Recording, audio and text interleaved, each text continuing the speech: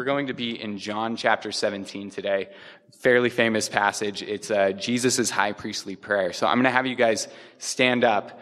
But as I read this, I want you guys to let this sort of wash over you as Jesus' prayer for you, because that's actually what it is.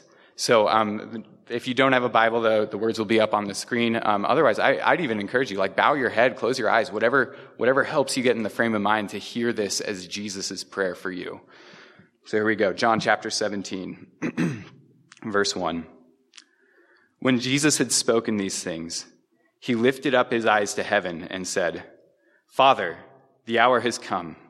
Glorify your Son, that the Son may glorify you, since you have given him authority over all flesh, to give eternal life to all whom you have given him. And this is eternal life, that they know you, the only true God, and Jesus Christ, whom you have sent. I glorified you on earth, having accomplished the work that you gave me to do. And now, Father, glorify me in your presence with the glory that I had with you before the world existed. I have manifested your name to the people whom you gave me out of the world. Yours they were, and you gave them to me, and they have kept your word. Now they know that everything that you have given me is from you. For I have given them the words that you gave me, and they have received them and have come to know in truth that I came from you, and they have believed that you sent me. I am praying for them. I am not praying for the world, but for those whom you have given me, for they are yours. All mine are yours, and yours are mine, and I am glorified in them. And I am no longer in the world, but they are in the world, and I am coming to you. Holy Father, keep them in your name, which you have given me, that they may be one, even as we are one.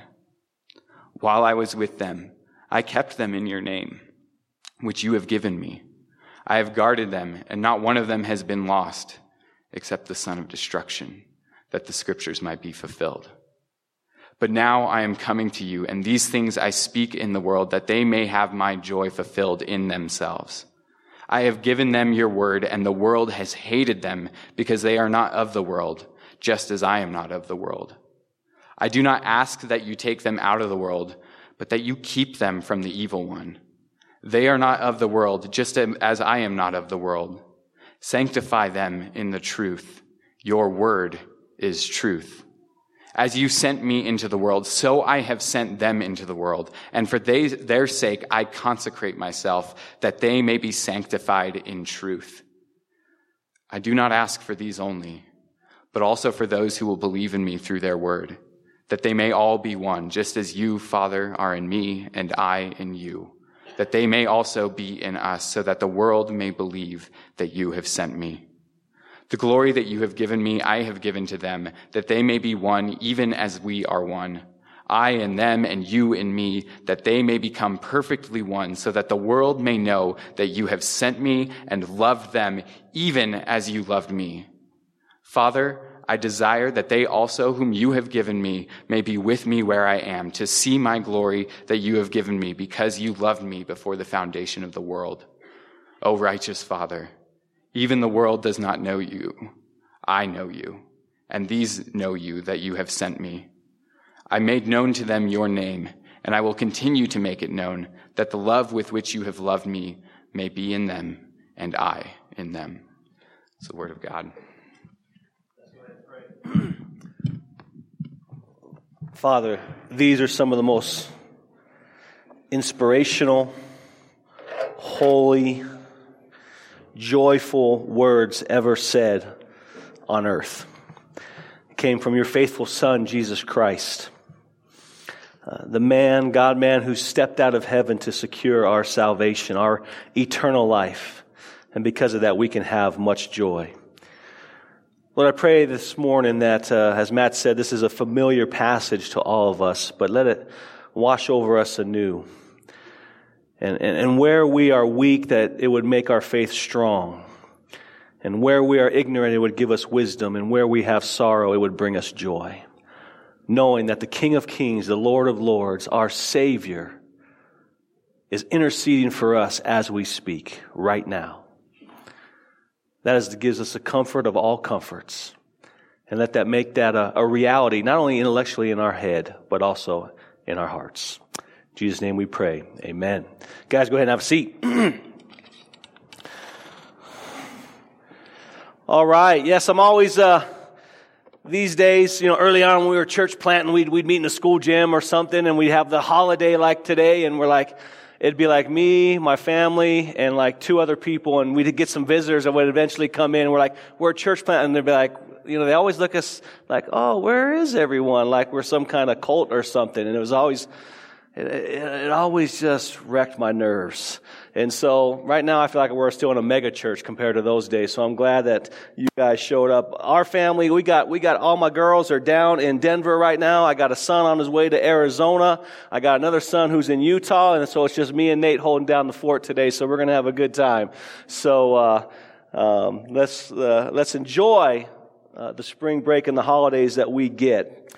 With that, John 17, I've entitled the message, The Final But Not Final Prayer of Jesus. The final but not the final prayer of Jesus. Hey, start off with a question. If you knew, without a shadow of a doubt, that you would have 12 to 24 hours to live, what would be on your heart? How would you pray, assuming that you would pray? I'm assuming that most people in here would pray. What would you pray? Maybe it'd be like, man, the Lord, I'm not ready to go yet. Can you extend my time on this earth? Can you heal me? Can you let death pass? Or maybe it's like you will pray for your family, that they would be provided for. There would be provision. There would be security. They would live a long life of peace and joy and happiness. Of course, you're going to pray for your dog, right? We're going to pray for our dog. That's a must. And I guess you could pray for your cats if you're into that kind of thing. I know there's a couple cat lovers in here. That's okay. But what would you pray for? What would be on your heart, your final moments here on earth? Well, this morning in John 17, we see exactly what is on the Lord Jesus Christ's heart in His final hours. Literally, we have His prayer. We know soon in a couple hours He'll be arrested. He'll be put on trial. He'll be found guilty. He'll be beaten and flogged. He will be then crucified and He will die on the cross. This is what's about to happen in His next 12 hours or so.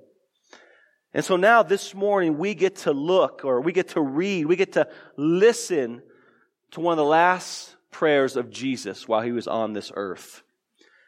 And what's cool is it's almost as if we are there with His disciples, seeing Jesus and hearing Jesus pray for them and for us.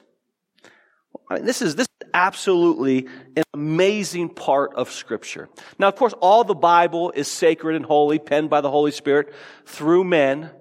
But this in particular has some weight to it, has some glory to it that maybe others don't have. And so this is an amazing privilege that we have John 17 and that we get to look at it.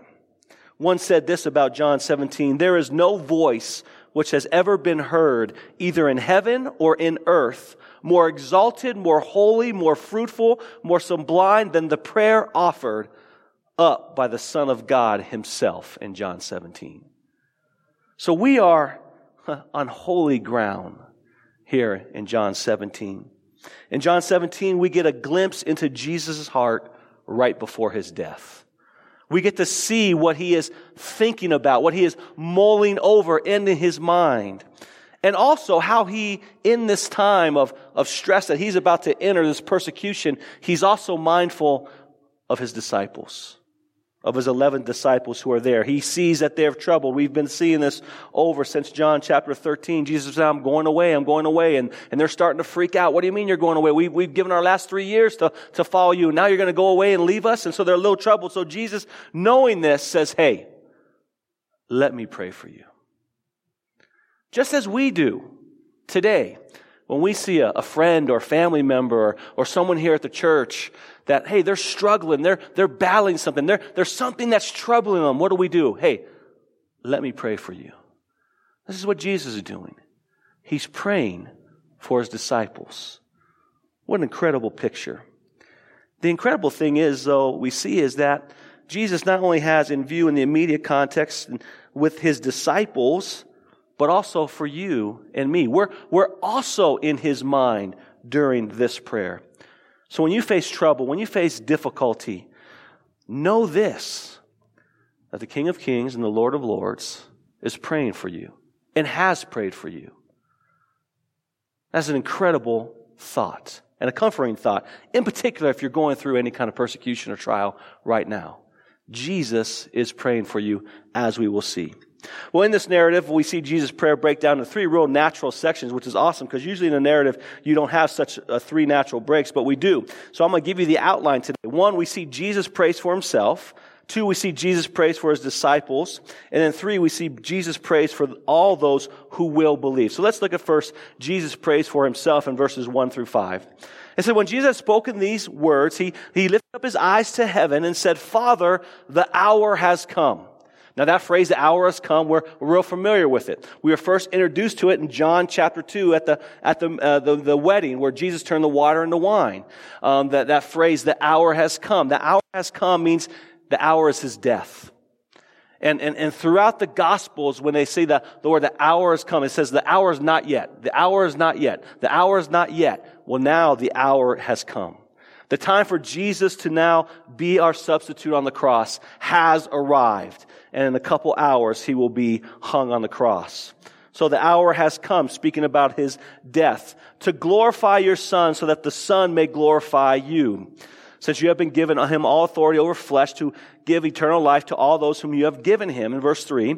And this is eternal life, that they know you, the only true God, and Jesus Christ whom you sent. I've glorified you on earth, having accomplished the work that you gave me to do. And now, Father, glorify me in your own presence with the glory that I had with you before the world existed. So here we see first Jesus prays for himself, and Jesus asks the Father a very specific request. Father, can I have the glory that I had with you from the beginning? Glorify your Son. Glorify me so that I may glorify you. This is the prayer request of Jesus.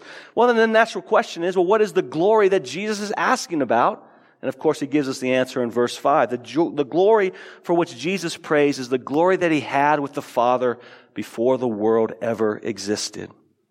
You see, in a nutshell, Jesus is asking, he's saying, Lord, I have completed the work that you have given me. I have completed the assignment that I was sent to on earth to accomplish. And that was to secure salvation for all those who believe in me, who believe that I have been sent from you, who believe that I am the living word, the living water, the bread of life. I have accomplished it. I have secured that. And now Jesus is saying, I'm ready to come back home. I'm ready to go back home to be with you and to enjoy the glory that we had with one another. That's what Jesus is asking for in a nutshell. He's ready to be reunited with his Father in glory, in heaven. You see, we know that Jesus' life didn't begin when he was born, right, with Mary and Joseph. His life didn't begin there. He's the second member of the Trinity. He's always been eternal. He's always existed, but for a blink in eternity, so that we could be saved, so that he could secure eternal life, he had to become man. He had to be born in that manger. He had to grow up and keep the law with his active obedience, living the perfect life in our place, keeping the covenant perfectly. And then soon we'll see that he, by his passive obedience, him dying on the cross, would secure our salvation. Jesus now is ready to go home. And now accomplished that, he says that in verse 4. He says, I've accomplished this. Lord, can I now come home? Now here's a real simple thought for us. Can this not also be our prayer? Can this not also be our prayer as well? Longing for heaven, longing for our home. We know Scripture says that we are aliens, we are sojourners passing through this world. How is the longing for heaven in your heart? Now, we're not getting the same glory as Jesus and the Father have. Obviously, that's their glory to them alone. But there is a glorification that positionally we have right now, but practically we're not feeling it. But when we get to heaven, we will. We will receive that glory when we go to our final home, heaven, the place where Jesus is preparing a room for us for those who believe, for those who have eternal life. You see, when we talk about eternal life here too, sometimes we think about eternal life just as in view of a time clause. Oh, I'll be somewhere for eternity. I'll be there for a long time. That's what we think when we think about eternal life. But eternal life is more than just a duration. The eternal life here, the word Zoe means a quality of life. So when you think of eternal life, Jesus speaks of a quality of life. He's speaking of the glorification that you and I will receive when we go to our final home. That's what he's talking about, eternal life. He's talking about more than just a time clause. He's talking about a quality, a glorification that we will practically experience from our positional reality right now. Romans 8:29 says this, "For those whom he foreknew, he also predestined to be conformed to the image of his Son, in order that he might be the firstborn among many brothers." And here is verse 30, "And those whom he predestined, he called, and those whom he called, he justified, and those whom he justified, he glorified." Are you longing for that glorification? Are you longing, just like Jesus was longing, to be reunited with his Father, to go back home? How often do you think about that? I think as you get older, you think about it more. For me in particular, as I'm 46 now, I am begging, I am thinking, I am praying more to go back home with Jesus. To Lord, just come. And I turn on the TV, you hear all the racket going on, all the anger, all the angst. And you're just like, man, put an end to it, Lord. Come back home. Come back so we can go back home with you. Moses longed for it in Exodus 33. He had a desire to see God's glory. He was so enthralled with who the Lord was. And we have a much clearer picture because now we're looking back on what Jesus has. Do you long for glory? To be back home with Jesus. This is the longing of Jesus, to get back home to the Father. And if it's his longing, shouldn't it be our longing as well? That makes us to the second point. Jesus prays for his disciples and the believers in that day, verses 5 through 19. Look at verse 5. He said, "I've manifested your name to the people whom you gave me out of this world. Yours, they were, and you gave them to me. And they have kept your word, and now they know that everything that you have given me is from you. For I have given them the words that you gave me, and they have received them and have come to know the truth that I have came from you. And they have believed that you sent me. And I am praying for them. I'm not praying for the world, but for those who you have given me, for they are yours." So we see now as Jesus is real focused. Now, when it says, I'm not praying for the world, it doesn't mean he doesn't care for the world, right? For God so loved the world. That's why he came. He stood over Jerusalem one time and he wept over Jerusalem. Why? Because they did not receive him as their own. He came to seek and save that was lost. So Jesus loves the world, but Jesus also loves us, believers, those whom Christ purchased in a very specific and special way. And it is here that we get his attention for his prayers. Here we read that Jesus has a specific group he's praying for. And I believe in this context, the immediate context, it's referring to the 11 disciples, but also, I think he has in mind Lazarus, Mary, Martha, maybe Joseph of Arimathea, maybe Zacchaeus. All those that have put their faith and trust in him. These are who he's praying for. Look at verse 5. "I have manifested your name to the people whom you gave me out of this world. Yours was theirs, and you gave them to me." Verse 9, "I am praying for them." Specific. Again, the disciples and those who believe in me. I'm not praying for the world, but those who you have given me. That verb, given, gave, give, is used 6 times in these 4 verses. And 4 of those times, it refers to God the Father giving us to Jesus. Now, I want you to let that set in a little bit. Why is that so important?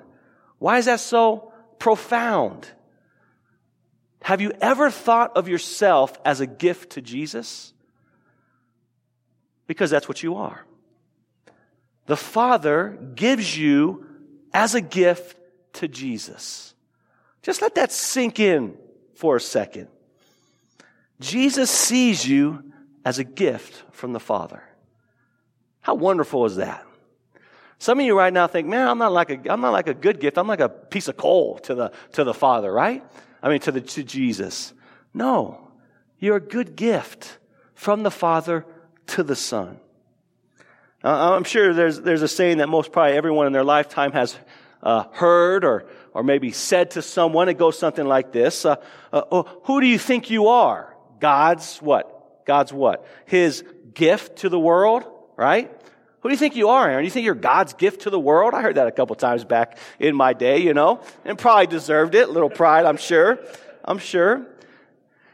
And of course, we're going to say now, in Christ, no, we don't think we're God's gift to the world.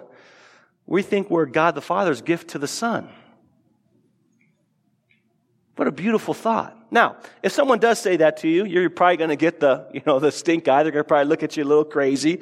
And so use the Holy Spirit discernment whether or not to let them know that you're a gift from the Father to the Son or not. Use your discernment. But still, it's a wonderful way in which to view our lives.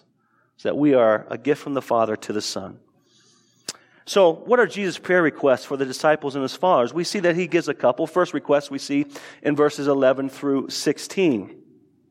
The first prayer request kind of revolves around this verb keep or kept. Look at verse 11. And I am no longer in the world, but they are in the world, and I'm coming to you. Holy Father, keep them in your name. Then look at verse 15. I do not ask you to take them out of the world, but you keep them from the evil one. So this is the first prayer request we see from Jesus for his disciples and those who believe in that day and age, that the Father would keep them, that he would protect them, that he would guard them, that he would attend to them. And there's three reasons why Jesus asked the Father to protect or keep or guard them. We see again in verse 11, one of the reasons why is because Jesus is leaving. He's going away. We see in 12 through 14, he talks about, as I was with them these past 3.5 years, I was the one guarding them. I was the one protecting them. I was protecting them from the Pharisees and the scribes and the Sadducees. I was protecting them from others in the community. I was protecting them, but I am going away. We see, and I just want to address this real quickly, it says in verse 12 that I have guarded them, and not one of them has been lost except for the son of destruction. And the reason why Judas was lost wasn't because Jesus lost him, that there was some defect, that Jesus missed it. No, it was, we know that Judas is a son of destruction. He was never in the sheepfold to begin with. Therefore, Jesus didn't protect him. He allowed him to go the way in which Scripture would prophesy. Jesus did not lose, and there was not an inability on Jesus to keep Judas. Judas was never in the fold. And the promises in which God keeps his people and protects them and keeps them is for those who believe in Jesus, for those sheep that are in the sheepfold. So we see that. The second reason we see in verse 14, it's the world, to keep them from the world. The systems and the philosophies rebelling against Jesus. This system, this philosophy, this different kingdom hates the 11 and those who believe him. And the evil one, Satan, the prince of this world, wants to harm them, as we see in verse 15. And then finally, the third one, which Daniel covered really last year, is he wants us to have joy. He wants us to keep and have that joy, and that it may be fulfilled. That verse 13, but now I'm coming to you, that these things I speak, that so that they may have my joy fulfilled in themselves. So those are the three reasons why the Lord keeps or protects, or Jesus makes that request on behalf of the Father. He said again, the disciples are sitting there. They're with Jesus, and they hear Jesus ask God the Father for this request on their behalf. Can you imagine sitting there and Jesus is praying and he says, God the Father, I want you, the creator of the universe, all-knowing, all-powerful, everywhere present, will you please keep, protect, guard these disciples, my disciples. Can you imagine being there and hearing that? Holy cow, that would be incredible, wouldn't it? There would be a peace that should come over your soul at that moment. It's like, man, Jesus was pretty good, which they know he's God, but we're going to get God the Father now. We're going to get Big Daddy now watching over us, right? How incredible is that going to be? Let me ask you a question. Do you think that sunk into the disciples? Do you think that made sense to them? Well, maybe in the very initial stages, right in the next couple weeks, next 40 days, they were still kind of freaking out, right? Because they were up in the upper room in Acts chapter 1. But I think after, when the Spirit was sent and Jesus said, hey, I'm going to send the Spirit, He's going to remind you of all these things, I think that they got it. In particular, Peter. Peter says this in 1 Peter 1:5, talking about this salvation. He says, this salvation is unfading. Listen to the words. Kept in heaven for you, who by God's power are being guarded. You think it sunk into Peter? He was like, oh yeah, I remember when Jesus prayed that for me. And now he's given that to us. Yep. Prayer heard, prayer answered. It's like Jesus and God the Father, like the perfect secret service agent duos, right? In that fact. Think about it. Here's Jesus. He's protecting them and they're 3 years. He's called them. He's protecting them. And then all of a sudden, he's about to take the bullet for them, right? In a couple hours, he's about to hang on the cross and take the bullet for these disciples. And then he raises again. He gets a little vacation. And then God the Father comes in and takes care of the rest while Jesus is with him in heaven. What an incredible prayer. And he also prays this, not only to protect them, that God the Father's power would protect them, but in verse 15 he prays not only that, again, they would not be taken out of the world, but they would be kept attended to carefully by God while they were in the world. While they were in the world. So what does it look like? What does it mean for the Lord to protect us while we're in the world? And that leads us to our second prayer request from Jesus. There are a number of ways, but here Jesus specifically says we will be protected through the Word of God. We will be protected by God the Father and the Spirit sanctifying us by His Word, in His Word. Look at John 17:17. Sanctify them. That means set them apart in character and service. Let them become more and more like Christ. As you continue to meditate and dive in and to eat this world, it does something to you. It transforms you and I. We become more like Christ. Our character is sharpened. Our service is more joyful and filled with love and sacrifice. We look like Jesus. God uses His Word, His truth, primarily to grow us and protect us and sanctify us. This is what Jesus is praying for His disciples. And this is why we focus on the preaching of the Word here at the Crossing. That the majority of our time here, 45 minutes or so, is going to be to preach God's Word. Why? Because this is the way in which God primarily sanctifies you and me. It's through His Word. It's through His Word. There are a lot of churches that will sing for 30 minutes and have a 20-minute message. That's cool, great. But here, we're going to sing for 20 minutes and we're going to get in God's Word. The good thing about our worship is we're singing Scripture as well. It's not Jesus is my boyfriend kind of music that those other churches sing, all right? But this is why we give such clear attention and proclamation of His Word and time. God's Word protects us from error and ignorance and the humanistic philosophies that's so prevalent in our culture. That's culture is trying to sway us and try to change our understanding on how we are to think about the meaning of life, the purpose of work, how to view money, how to view gender, how to view marriages, and all the other hot topics and the social issues in our culture. It's God's Word that informs us. It's God's Word that protects us. It's Jesus praying for our protection through the sanctification of His Word. Simply stated, the greatest way to be protected from a lie is to know the truth. Is to know the truth. Jesus knows this, and therefore He prays for our sanctification through His holy Scriptures. And it's during this process that Jesus now sends us out into the world. Look at verse 18. As you sent me into the world, so I am sending them.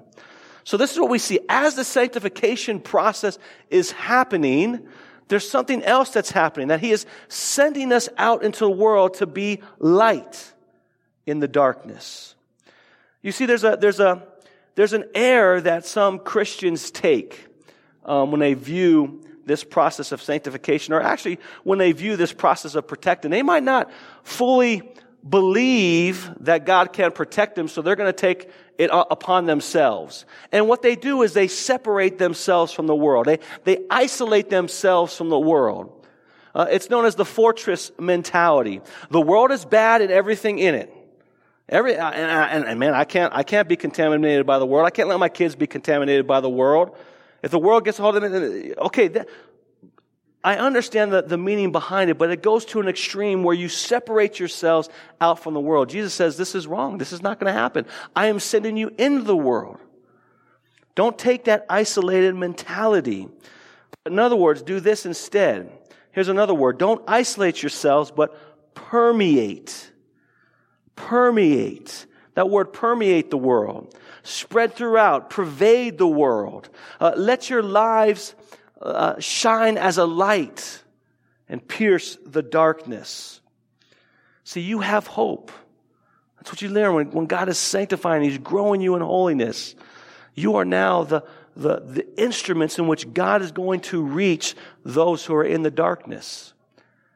How about this for a second?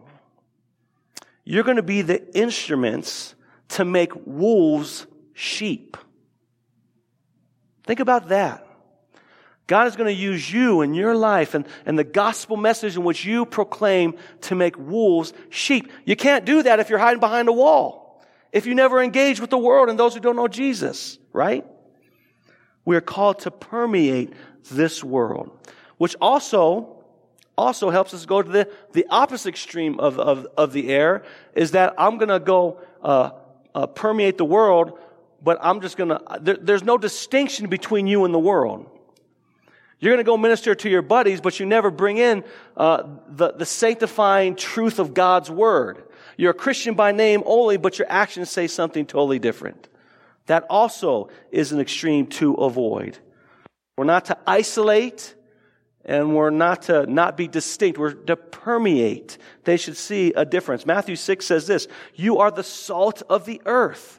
You are the salt of the world. What was salt used for back then? Salt was used there to preserve meat and foods, to make them last longer. The salt had to touch the meat for it to be effective, right?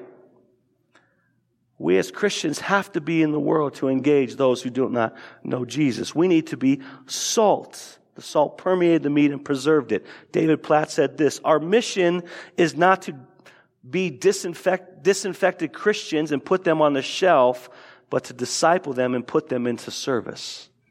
So that's how we engage the culture. That's how God protects us, by sanctifying us, but then He sends us out so that we can be a witness for those who don't know Jesus. And third, and finally, we see this. We see Jesus prays for those who will, future, believe. Verses 20 through 26. Verse 20 says, I do not ask for these only, but for those who will believe in me through their word. How about that request? Did you hear what I just read? Let me read it again. I do not ask for these only, the disciples that are with him right there, those Lazarus, Mary, Martha, those there, but for those who what? Will believe. Future believers. Do you know who he's talking about there? You and me. So in this hour, Jesus has you and me on his mind, on his heart. What an incredible thought that is. I don't ask for these only, but those who will believe. So Jesus had you in mind on his final hours here on earth. And we see two requests that Jesus makes on our behalf. First, he prays for unity, John 17:21.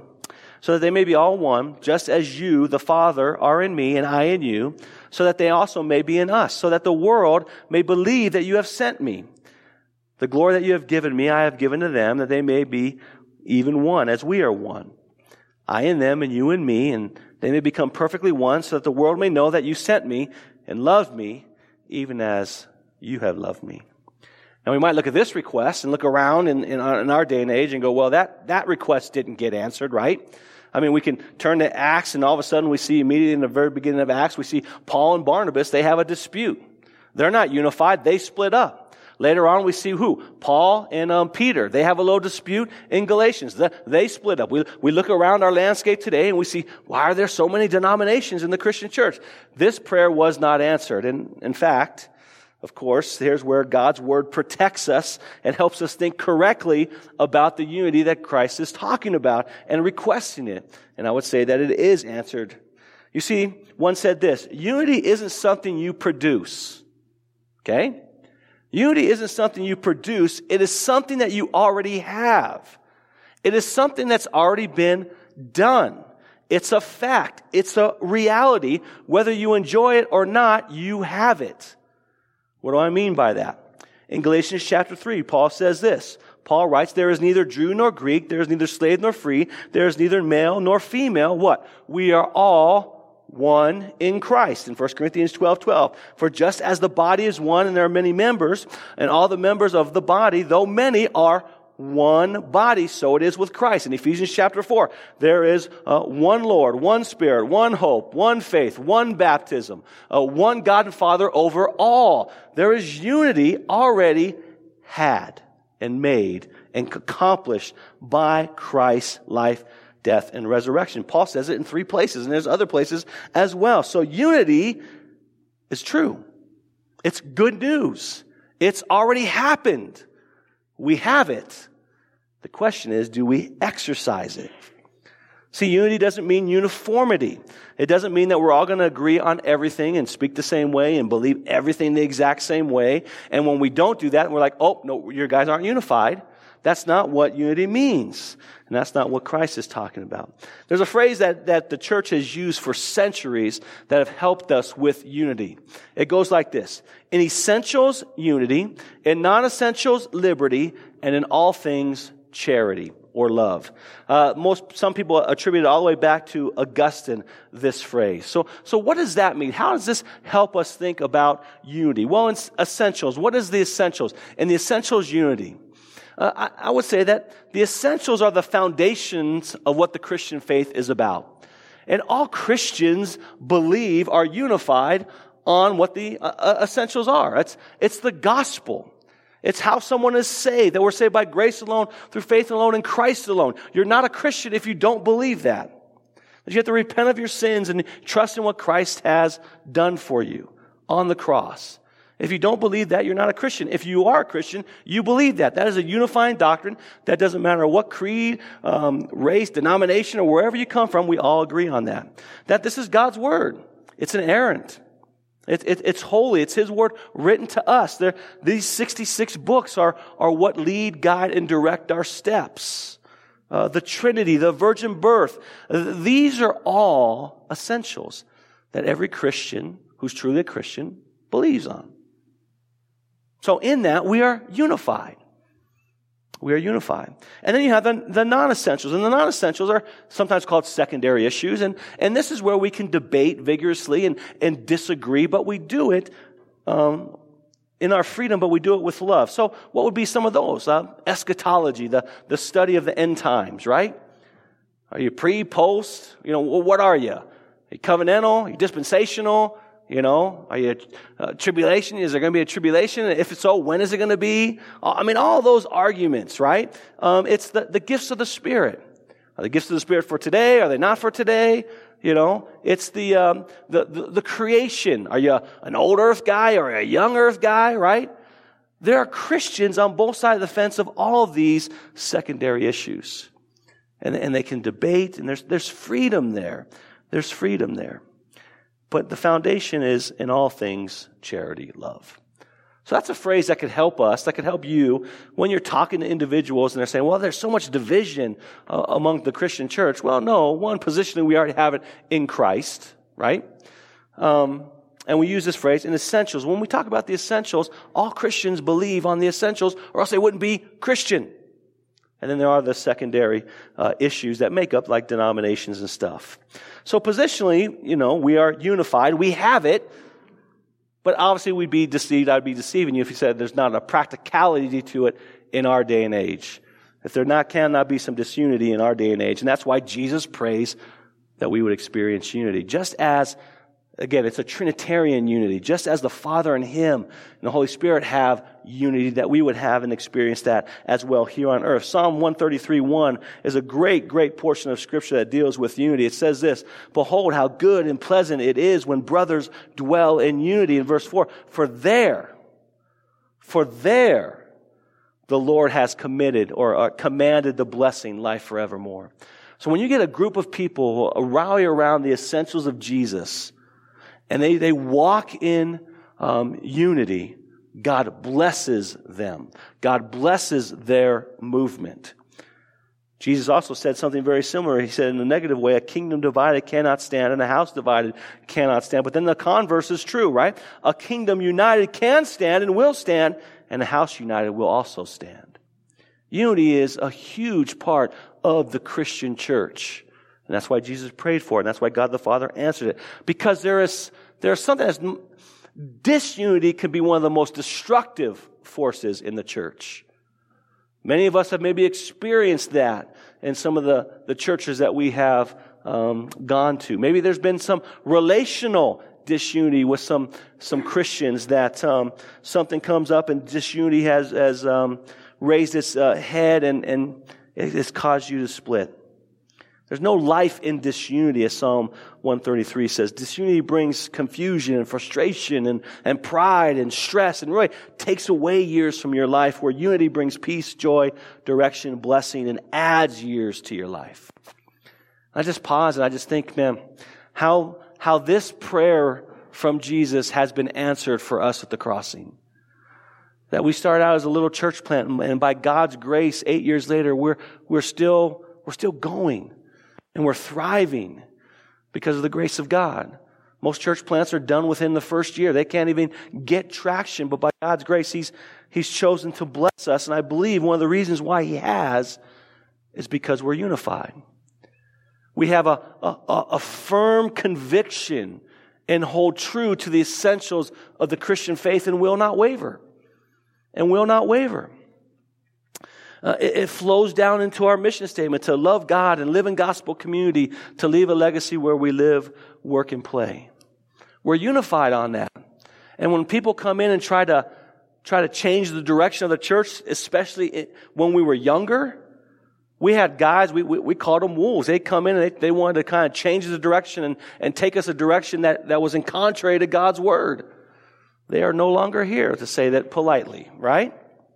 God protected us. There's unity in the body. This is a request of Jesus, and I believe that is being answered in this body, but not only in this body, but in the church universal. You have great organizations that are cross-pollinating, that are, one would be like for Together for the Gospel. One would be like the Gospel Coalition, where you have these guys and gals from many different denominations, Presbyterians and Baptists, and what else we got? We got Anglicans and Lutherans, and they're all coming together around the essentials. Why? Because they want to stand united and show the world a united front on what the Christian faith is about, and that they are unified. They're unified in the essentials. And in the non-essentials, there's liberty, and there's great debate, and there's sharpening of one another, but everything is done in love. So we see this throughout the church today. So unity is the first thing that He prays for you, for me, for the future believers. And second, we see that Jesus prays for us to see the glory of Jesus through love in verses 24 through 26. Father, I desire that they also, whom you have given me, may be where I am, to see my glory that you had given me because you loved me before the foundation of the world. O righteous Father, even though the world does not know you, I know you, and these know you that you have sent me. Verse 26, I have made known to them your name, and I will continue to make it known, that the love with which you have loved me may be in them and I in them. One of the greatest assets as a Christian and as a church is that the love of Christ would abide and be displayed in words and actions from you and me. Jesus understands this. He knows this. He began His upper discourse with love in John chapter 13, and He ends it here in John chapter 17. In John chapter 13, this is what He says.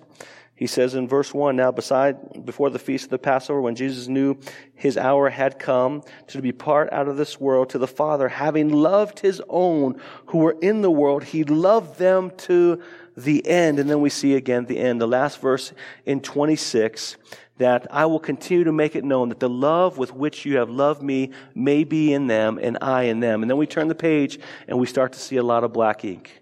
The red letters has began to cease. This is what Jesus primarily wants to get through to his disciples. The Christian faith is about love. That we are called to be lovers of people. Interesting, there's this church, big church that does a lot of church surveys and gleans information from all these surveys. And this is what it says. When asked the question, why do you come back to a church after having visited? The answer is not music. They say that's usually generally number 3. Or the preaching. That's generally number 2. They say the number 1 answer, the reason why people come back to a body is because they felt loved. They felt loved. That's what brings them back. And that makes sense, right? I'll listen to that survey. I'll take that survey for what it says to be true. Why? Because this is what the scriptures say. Jesus said this in 13:35, by this all men will know that you're my disciples, by how awesome the music is? No. By how great the preaching is? No. But how? By how you love each other. Love is the foundation. Now, love is informed by good music, and love is informed by preaching, right? It's informed, and people come in because Christ has loved us. We can love them. But that's what it is. It's love. That's why Jesus begins the upper room discourse and ends it. This is what he wants to get through to his people. This is one of the requests of Jesus before he died, that we would experience the love of the Father towards Jesus. And so he's praying for this. He has us in mind before he goes to the cross. Well, Jesus goes to the cross, as we know. We're going to celebrate that in a couple weeks. He dies, and then 3 days later he rises again. Here's what's even more amazing, is that not only did he pray for us then, but as we already alluded to, he's praying for us right now. Romans 8 says this, who is to condemn? Christ, Jesus is the one who died, more than that, who was raised, so he's alive, who is at the right hand of God, who indeed is interceding for us. He's interceding for us. That word interceding means praying for us. He's praying for us right now. It says the same thing very similar in Hebrews chapter 7. So what is he praying for? Probably he's praying for exactly what he was praying for us in John 17, right? He's praying, man, I can't wait for them to experience the glory of the Father. He's praying for our protection, to be kept by the power of God, to be sanctified by the Word of God, and then to be sent out and to be effective in our ministry for God in a world that needs us so bad. He's praying for our unity, and he's praying for our love. Right now. What a beautiful, beautiful thought. If these were the last things on Jesus' mind before he went to the cross, shouldn't these also, while we're alive, be some of the things that we think about most often? I think so.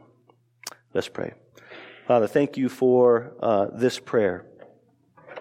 As we've just gone through, we've seen how glorious and wonderful, how meaningful, how intimate it is, not only for you, but for us. You see us as a gift. You see us as a gift that you protect us for eternity, that you sent your Son to live and die on the cross so that we may be forgiven. And we repent of our sins and trust in you. We receive this eternal life, not just life that will last for a very long time, but a quality of life that we receive the glory in which you have given us. We long for that.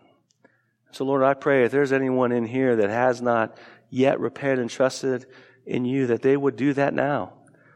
They would see that, man, Jesus isn't praying for me right now. And I need him to pray for me. I need him to save me. I need to be in his fold. They can by repenting of their sins and trusting in what you have done. And for those of us that have, Lord, may these be the things that are on our mind, as well as other things, but may these be the things that we may think about on a consistent basis and also pray for. In Jesus' name we pray. Amen.